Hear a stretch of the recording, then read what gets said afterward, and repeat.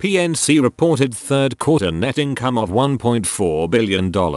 Overall, I think we had a really good quarter. We generated solid growth in loans and deposits. Overall, credit quality also remained strong, and we increased the capital we returned to shareholders in the third quarter through share repurchases and the dividend. We delivered these results despite uncertainty in the market related to everything from slowing economic growth, trade restrictions, geopolitical concerns and the interest rate environment. You will see us continue to invest and work to improve the customer experience to reach more customers with our products and services, and to offer superior solutions to our customers' evolving banking and investment needs.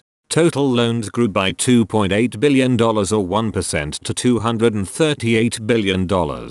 Commercial lending balances increased $1.3 billion or 1%, primarily in our real estate and corporate banking businesses. Net interest income of $2.5 billion was up slightly by $6 million compared with the second quarter. Deposit rates began to decrease during the quarter, and we expect that decline to continue during the fourth quarter at a faster pace. In summary, PNC posted very good third quarter results. Looking ahead to the fourth quarter 2019 compared to third quarter 2019 reported results, we expect average loans to be up approximately 1%.